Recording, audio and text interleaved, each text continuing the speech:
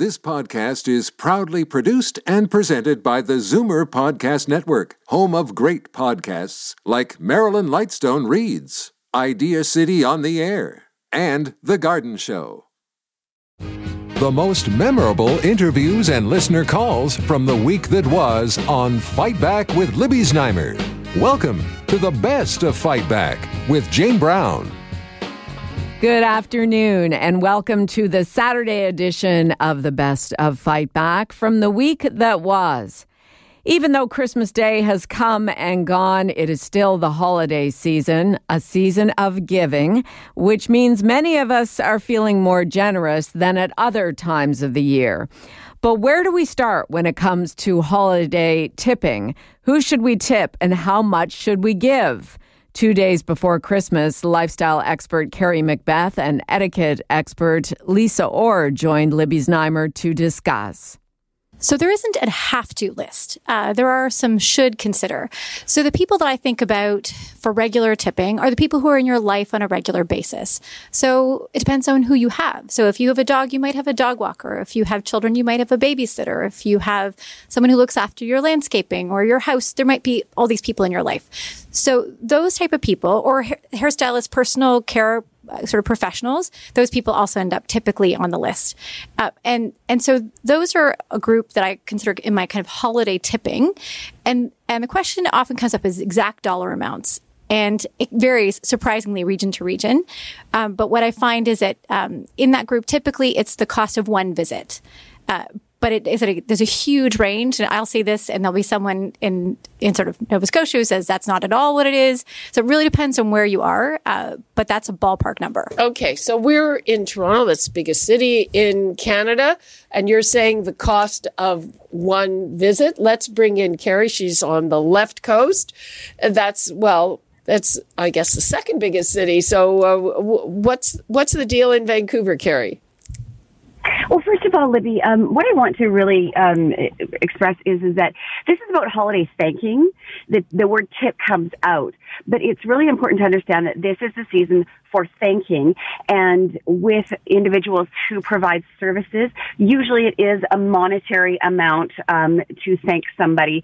With professionals, you should never thank a professional with a gratuity. So I really want people to understand that this is about thanking, and it's also about understanding what your budget is.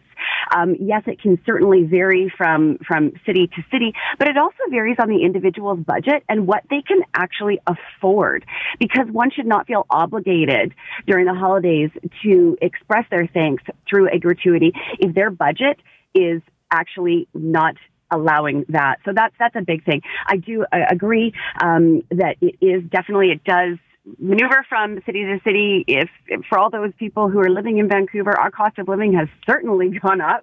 Absolutely. But whatever you tip is based on your personal budget. I like to bulk buy. So if I know there's lots of people who need to leave little things for, so I'll do a tea or I'll do a candle and I buy a bunch of them. And then that way, if there's people they're not necessarily people I would give money to, but I just want to say a little thank you, I do them all the same. There's no one who's going to say, oh, she gave me something different from you. And then that way I've got them all set. As I mentioned, I'm a little behind the 8 ball. So that lets me catch up a little bit at this point in the year. Okay. We're basically out of time. What would you like to leave us with, Carrie? I want to go back to this is the season of giving and thanking. Please, everybody, really consider your own personal budget. And if it's not within your budget this year, there's nothing wrong with a beautiful homemade card, or just taking the time to state that you appreciate them and that maybe this year is a bit tight, but look forward to next year. But please don't put yourself into any personal debt just because you feel that you need to tip certain people during the holidays. Okay, and Lisa? I agreed with Carrie, and I think the reality is just taking time to recognize people. It really makes a big difference after a long year like this, and I think taking the time to recognize those people in our life who make it special is really what it's all about. Libby Znaimer in conversation with lifestyle expert Carrie McBeth and etiquette expert Lisa Orr. You're listening to the best of Fight Back on Zoomer Radio. I'm Jane Brown. It's a startling statistic. As of this past Monday, Toronto had seen a total of 40 pedestrian deaths. Number 39 and 40 were two young men, both 19, struck and killed by a vehicle traveling at a high rate of speed on Progress at Markham in Scarborough. The teenagers were walking on the sidewalk when the driver lost control of the vehicle and hit them. He has been charged with a number of offenses, all having to do with drinking and driving. A third 19-year-old male was also hit and was taken to hospital in serious condition. This happened on a day when there were two other pedestrian collisions in Toronto, including at Queen and Dunn, where a 70-year-old man riding a scooter was hit by a streetcar. Pedestrian safety is an ongoing conversation when Libby Znaimer's Zoomer Squad joins her to discuss issues affecting older Canadians. That's where the conversation began this past Monday with David Kravitz, VP of Zoomer Media, and Marissa Lennox, Chief Policy Officer at CARP, A New Vision of Aging. What I'm really worried about is that this is the third or fourth week out of maybe in a row, but certainly in the last half dozen, we've talked about this. And it doesn't seem to be anything that any of the remedies can fix in the short run. And what I'm very worried about is that gradually, imperceptibly, it becomes the new normal. And we say, okay, we've thrown $1 million at it, through an enforcement unit, and it's a big city, and there's millions of drivers running around, and somebody's eventually going to, like the frog in the boiling water, this is just going to become the new normal. And it's going to be harder and harder to not accept it. And that's a very dangerous place to go. But it seems like what we're trying isn't working. But the thing about enforcement is, at the moment, the status quo is people are getting away with criminal behavior because whether they're speeding or they're turning right where they ought not to be, there aren't enough police officers on the streets to catch it, and so they're getting away with it, and they do it again. And so I think at a minimum, we need to start with enforcement. We need to make sure that there are more people on the streets catching this kind of behavior so that it doesn't happen in the first place. Now, in the case of the incident that occurred over the weekend with the drunk driver, I mean, I saw quite a few, what are they called? The roadside detection units. Okay, the RIDE program. The RIDE program. I saw quite a few of them out, certainly where I live. And I know that they're fairly expensive to operate, but particularly around the holiday season, I mean, I think they need to be out in full force. David, I'm wondering, do you think that there is a marked difference in the way they treat death by gunfire and death by car? And are they throwing more resources, even though the number of people that are killed is the same? Well, I think it's true. I think that's kind of what I was saying, that if the pedestrian thing becomes sort of, with the X million people in the city, this is kind of a threshold that we're trying our best, we'll throw the resources at it. Guns are inherently, I think, a scarier topic to most people. I mean, the number of people that drive a car who have been in a fender bender, maybe not a fatality, but see cars all the time, whereas I've never seen anybody... I don't think I've ever seen anybody shoot a gun, let alone shot by a gun. So it tends to get the fear factor up a lot more. And so gradually the traffic becomes, we'll put some cameras here. I'm not minimizing it. They've got to do more, and they're going to try to do more. But I think you're quite right. I think it is treated differently. And in pedestrian deaths might be this kind of insidious, creeping condition that we gradually sort of accept as part of living in a big city. And that's what I'm very afraid of. I don't want to accept it, but I can see it coming. I can see people just getting more numbed out by it. And, I'll do my best. I'll try to be careful. And I don't like it. I share Marissa's feelings of, heartfelt sympathy with the families. It's terrible. Let's discuss who are the winners and the losers of the year. Let's start with Marissa. Oh, all right. Well, let's start with the winner, maybe. Okay. My winner for this year is Deb Schulte. She's, of course, the new seniors minister. Congratulations to her. She's a cancer survivor, and she has an incredible resume. And I can say that CARP is seriously looking forward to working with her. We've already had a number of discussions, and we are certainly aligned on a number of issues. So she would be my winner this year. My loser is Andrew Scheer. Now, some might call him a winner, because he... Oh, I don't think anybody I know would call him a winner. Well, he reduced so for those big C conservatives out there, he was able to reduce, well, maybe it might not have been through his own doing, but he reduced the Liberal government to a minority. So some might view that as a win. However, he was forced to step down because of inappropriately using funds where he ought not to have been using for his children's private school education. And for that reason, he is my loser of the year. Okay, well, I would argue he's my loser of the year, too, by the way. Yeah, you stole mine, Marissa.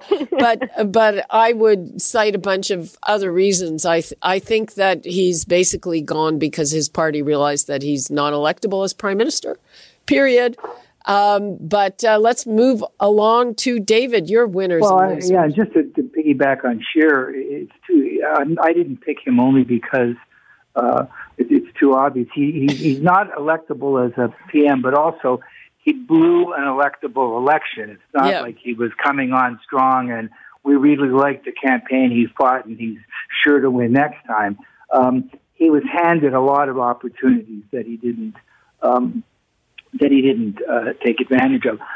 That said, I would flip that around. My loser of the year is an apparent winner, which is Justin Trudeau, because I think that although he won the election, the damage to his persona, let's say, was irreversible. Now, he may turn out to be the winner next year because, according to what I'm reading, he's trying to pivot to a more business-like, less sort of talkative and showy demeanor, and we'll see how that plays. But he really, his brand was tarnished in a way that I don't think is easy to come back from. So he's going to have to rebrand, and we'll see how that works. So he would be my loser of the year. My winner may be a little surprising. Also, I think I'm going to go with Doug Ford, because I think that he did the reverse. He had a terrible position early on in his administration, and he seems to have come on in a bit more of a reasoned, mature way, and he's even, trying to work with Trudeau and trying to be a bit of a statesman among the premiers. We'll see whether he can pull it off. There's certainly a lot of critics, but I think that he has repaired a lot of damage, and Trudeau, although he won an election, sustained a lot of damage. So maybe I'm a little bit contrarian on both of those. Before we go, very quickly, looking ahead to next year, one big hope for next year from each of you. Oh, well, the biggest hope of all, of course, would be the elimination of hallway medicine, as was promised by our Ontario government and other provinces across the other governments, provincial governments across the country. So we'll see. David? And piggybacking onto that in a wider sense, my biggest hope is that next year's the year that Canadians finally make healthcare the number one issue and put the fear of God into the politicians. That was Libby Znaimer in conversation with David Kravitz, VP of Zoomer Media, and Marissa Lennox, Chief Policy Officer at CARP, A New Vision of Aging. You're listening to the best of Fight Back. I'm Jane Brown. Fight Back's Crack Strategy panel met for the final time of 2019 and discussed a topic that will likely come up regularly in 2020. Who will be the next leader of the Federal Conservative Party? Joining Libby Znaimer a week ago Tuesday, Charles Bird, Managing Principal of Earnscliffe Strategy Group, Karen Stintz, former Toronto City Councillor and current CEO of Variety Village, and John Capobianco, Senior Vice President and Senior Partner of Fleischman Hillard High Road. The discussion began with a focus on outgoing Conservative leader Andrew Scheer and what went wrong. Andrew had high expectations. 4 years ago, plus when Justin Trudeau became Prime Minister, there was not a Conservative who didn't think that, oh my goodness, he's going to be in there for 2 terms in some ways because of the Trudeau mania and the fact that he had so much, popularity and not only here but internationally. So there's a lot of folks who thought, this is going to be at least a 2-term Prime Minister. And when we went to our leadership contest 2 years after that, when we picked Andrew Scheer, even then there was some thinking there might be at least a 2-election, strategy to get our leader as prime minister. But it wasn't until after that, when SNC-Lavalin started happening, his international foibles started taking center stage, where people started believing, wait a second, this might be a time for us to win this election this time around in the election that just happened. So the expectations started getting higher, and then during the campaign, expectations got even higher with respect to some of the scandals that we saw with blackface and other issues. And the party itself, I think, even talked about themselves winning more seats. And then when it didn't happen, the expectation bar was so high that the failure was too good and too great. And a lot of folks just felt that we lost our opportunity. Hence the fact that people left feeling that Andrew Scheer was not the right leader to take us into the next election. And now here we are. He stepped down and he's resigning. And we've got a leadership contest that's underway. And of course, the two names that I keep hearing all the time, and my phone's hasn't stopped since this thing, is Rona Ambrose and Peter MacKay, the two, but also Aaron O'Toole, who I like and is a friend of mine and I've known him for some time, is somebody to consider quite seriously as well. The Conservatives did increase their vote count, and Karen, you were saying they might get into a whole heap of trouble if they dump him. But I guess the consensus that he couldn't win in Ontario and certainly not in Quebec, and partly his social conservatism that he was so kind of wishy-washy, not really coming out about. Well, it's of course, as a leader, he's got to bear responsibility for the outcome of the election. I think that's fair to say. We've talked about this in the panel. It's hard when you're running for a job that you've never had before in full public view. And when you make mistakes, there's very little room to recover and continue to move on. So, I think that there was that moment where the Conservatives saw a victory and then it slipped away from them. And of course, there's resentment towards that. And I think Andrew Scheer was in a position where he had to resign because, the school issue was raising its head. I'm sure they were going to explore every parking ticket he ever had. And, it was just going to be miserable for him to stay in that role. So he decided to resign so that the party could move on. But now the party's embroiled itself in a new scandal. And so it's just, I still question the wisdom of whether or not this was the right time to be making that change. Charles, was it people are saying he was too socially conservative? He didn't. His stand on LGBTQ was the factor. And then what about this whole school funding thing? I have to say that I fail to understand that. But. Well, the timing of it was most unusual, and it appears that Mr. Scheer's resignation came in the immediate aftermath of that story breaking among senior Conservatives. There's a lot about this story that's really, really unusual. Let me just say, as I've said on your program, Libby, on a number of occasions, prophecy is a lousy way to make a living. But I did say that Andrew Scheer was going down like a submarine about 3 weeks ago. You did. But I hope this isn't too conspiratorial, but it's hard not to think that the fine hand of Stephen Harper isn't involved in a lot of this, given the number of senior Harper people who were first out of the gate to say that Scheer had to go and that he had to go before April. Mr. Harper's chair of the PC Canada Fund, which is their major fundraising arm, which ultimately was responsible for the leak of the fact that some of Andrew Scheer's children's education was being subsidized. And part of me wonders if we might actually see Stephen Harper reemerge as a potential leader of the Conservative Party of Canada, as untenable as that seems. If that doesn't happen, I will say, and again, prophecy, lousy way to make a living, the next leader of the Conservative Party of Canada will be Pierre Poilievre. And I say that because for two reasons. One, the two tests of any leadership candidate going into this race will be who hates Justin Trudeau the most and who can act most like Stephen Harper. And who speaks good French. And old Pete has both of those down, not to mention the fact that he's fluently bilingual. My good friend Charles Stickwell leaves ahead on prophecy. He did get the one right about the leader leaving before the convention. But no, I don't think Stephen Harper's got anything to do with this, quite frankly. Stephen Harper actually quite liked Andrew Scheer. And Andrew Scheer, always said that he was the smiley face of Stephen Harper. Okay, but the published reports, and they're not attributed, say that it was Stephen Harper who had a fit about Andrew Scheer getting the subsidies for his kids' education. Livid.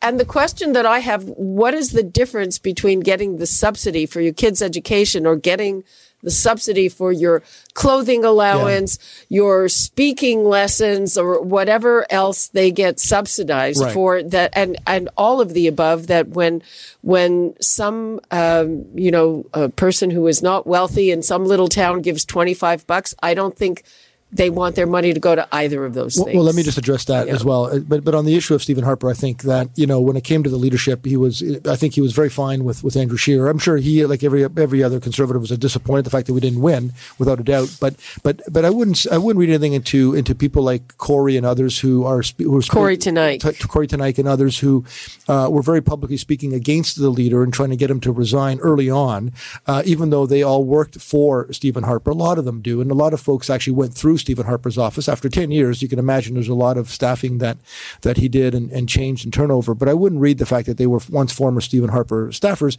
Some of them are current Doug Ford staffers or advisors as well. So I wouldn't say that Doug Ford was into this as well. But nonetheless, I think that the issue with the private school, every party engages in topping up their leaders' salary in case, especially when they're in opposition, when the salary isn't as much as it is when you become prime minister.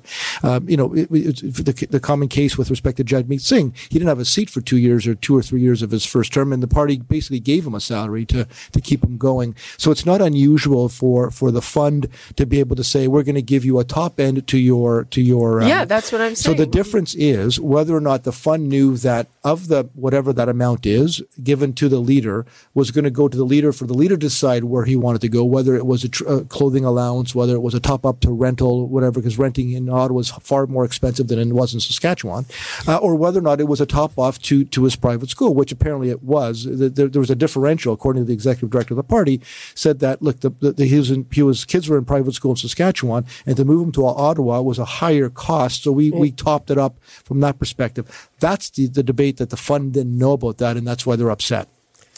I still don't get what the difference is. Well, and I think the issue for the party remains, what do they stand for? And this notion that Andrew Scheer alone was responsible for the social conservative wing of the party, I think underrepresents how strong the social conservative part of the party is. And so to say that, because Andrew Scheer didn't walk in a parade, that's why they lost. Andrew Scheer was probably representing a large wing of the party in so doing. So I think the party has to do some soul searching. And they're talking about Rona Ambrose and Peter MacKay because they seem to be nice, moderate people that could lead the party. But they both left politics for reasons they've moved on to new lives. And so, and again, back to this notion that there's a Jesus out there that's going to save the party. It just doesn't happen. So the party has to do some work between now and the next leadership convention to understand what does it stand for, because that's going to drive, I think, who is successfully going to take over the helm. Our Tuesday strategy panel, Karen Stintz, Charles Bird, and John Capobianco in their final conversation of 2019 with Libby Znaimer. This is the best of Fight Back on Zoomer Radio. I'm Jane Brown. Fight Back with Libby Znaimer brings you comprehensive coverage of the news stories that interest you and your reaction to them on the phones. We've gone through the audio. Here are some of the best calls of the week. Richard in Wheatley phoned to say who he thinks should be the next federal Conservative leader. I was wondering why no one has brought up John Bayard's name. He has the right temperament to run the country. Plus, he knows the numbers. We need someone that's, maybe a little more like Trump. He's decisive. And now, Fight Back's Knockout Call of the Week. There were a lot of great calls, but the winner of the Fight Back Knockout Call of the Week comes from John in Peterborough, who phoned on the day after U.S. President Donald Trump was impeached by the House and was incensed by something Trump said the night before. Anyone that had any respect for Donald Trump must have lost it last night at his Michigan rally when he talked about the late member Dingell and said if he was looking up at him, meaning from hell. A man that was respected by everyone, both sides, and he was having a go at his wife who had taken his place. I cannot find anything. I tried to find something good in most people. I cannot find anything good in Donald Trump. I'm very sorry. And if you watch that show, you will see, well, on some stations, where you hear the oohing and awing of his own people that did not agree with him. That does it for today's Best of Fight Back on Zoomer Radio. If you'd like to qualify for the Fight Back Knockout Call of the Week, phone us noon to 1 weekdays at 416-360-0740 on Zoomer Radio, AM 740 and 96.7 FM in downtown Toronto. Or if you have a comment, email us at fightback@zoomer.ca and follow us on Twitter at FightbackLibby. I'm Jane Brown. Join me again at the same time tomorrow when we'll round up the rest of the Best of Fight Back. The Best of Fight Back is produced by Jane Brown, Justin Eacock, and Zeev Hadi, with technical production by Kelly Robotham. Executive producer, Moses Znaimer.